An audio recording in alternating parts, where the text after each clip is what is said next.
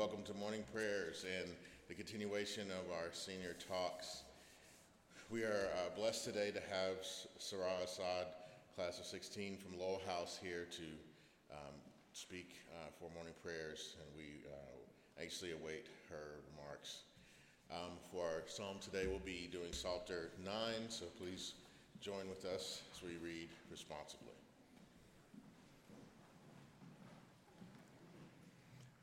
I will give thanks to the Lord with my whole heart. I will tell of all your wonderful deeds. I will be glad and exalt you. I will sing praise to your name, O Most High. When my enemies turned back, they stumbled and perished before you. For you have maintained my just cause. You have sat on the throne, giving righteous judgments. You have rebuked the nations, you have destroyed the wicked, you have blotted out their name forever and ever. The enemies have vanished in everlasting ruins. Their cities you have rooted out. Their very memory of them has perished. But the Lord sits enthroned forever. He has established his throne for judgment.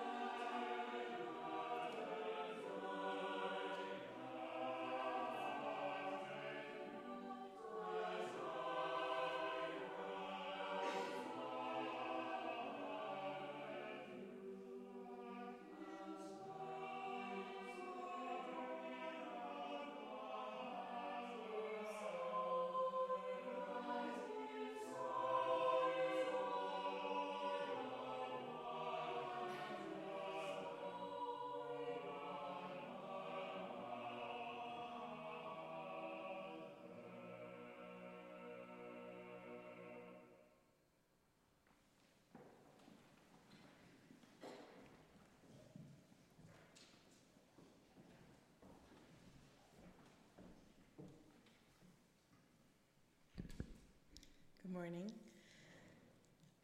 My name is Sara Asad. I am a senior at Lowell House, concentrating in biomedical engineering, and it's a pleasure to be here today to share a few things that I want to share about my family.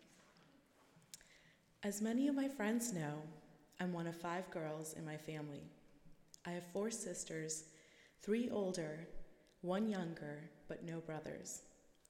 It is safe to say my parents were really hoping for a boy. I think after the 5th girl, they were either pretty content or probably thought better of it. Now I know what you'll say. 5 girls? Oh, your poor dad.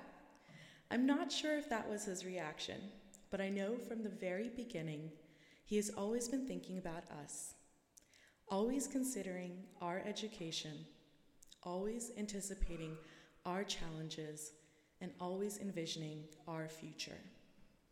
The 5 of us were born in the bustling city of Multan, Pakistan.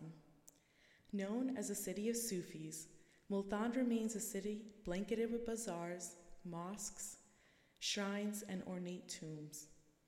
Under the wings of my father's hard work, we lived a very comfortable life together, with a steady source of income, an affluent lifestyle, and the respect of friends, family, and acquaintances. But then, rather unexpectedly, in the spring of 2001, my parents decided to move 7,000 miles from Multan to a small town in Northern Virginia. Why? I often ask myself that question. Why did we leave behind a life of contentment and comfort for a life of uncertainty and anxiety? This story begins in 1972, the year my father turned 16. He was only in 10th grade when my grandfather unexpectedly passed away. Overnight, he transformed from an eager, studious schoolboy to a man hardened by his unlucky circumstances. As the head of his new household, he needed to support his grieving mother, recently divorced sister, her 3 children, and his own younger siblings.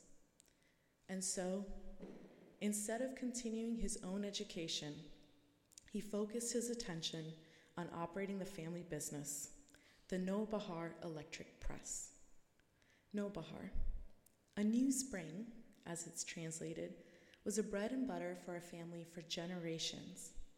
It's a printing press that published everything from business cards to school books to wedding invitations. Through all these adversities, my father found solace in learning and studying.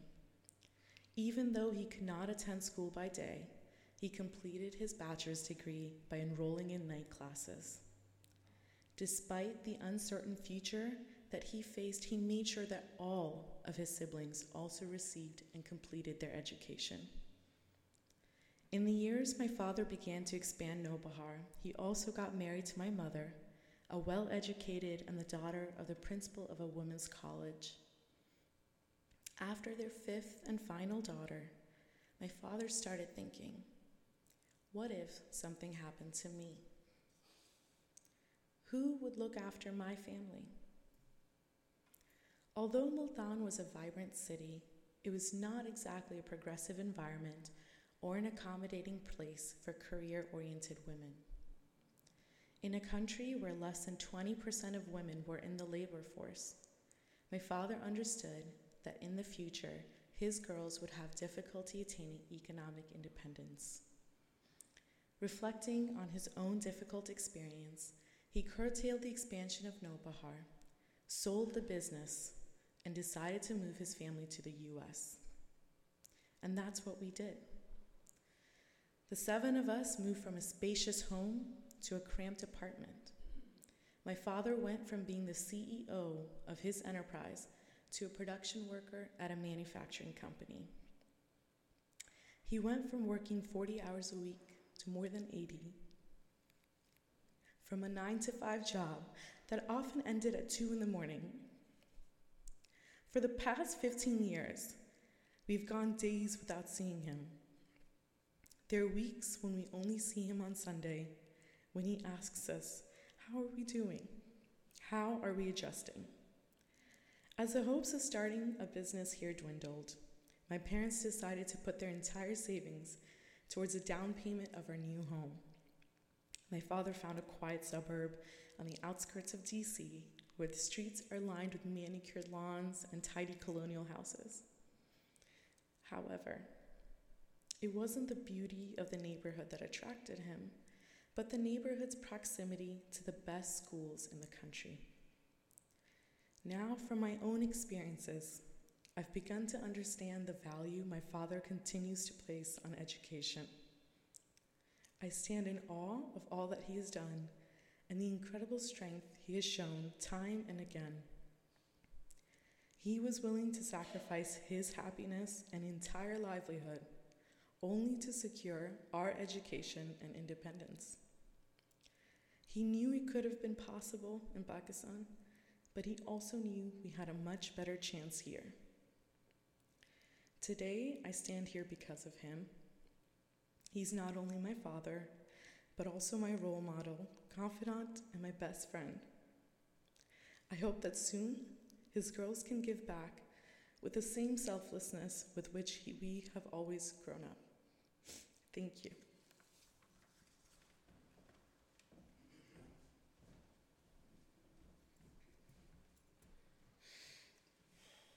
Please join in the Lord's Prayer. Our Father, who art in heaven, hallowed be thy name. Thy kingdom come, thy will be done, on earth as it is in heaven. Give us this day our daily bread, and forgive us our trespasses, as we forgive those who trespass against us. And lead us not into temptation, but deliver us from evil. For thine is the kingdom, and the power, and the glory, forever and ever. Amen. Please stand as you're able for the hymn of the morning, number 189, This is Our Father's World.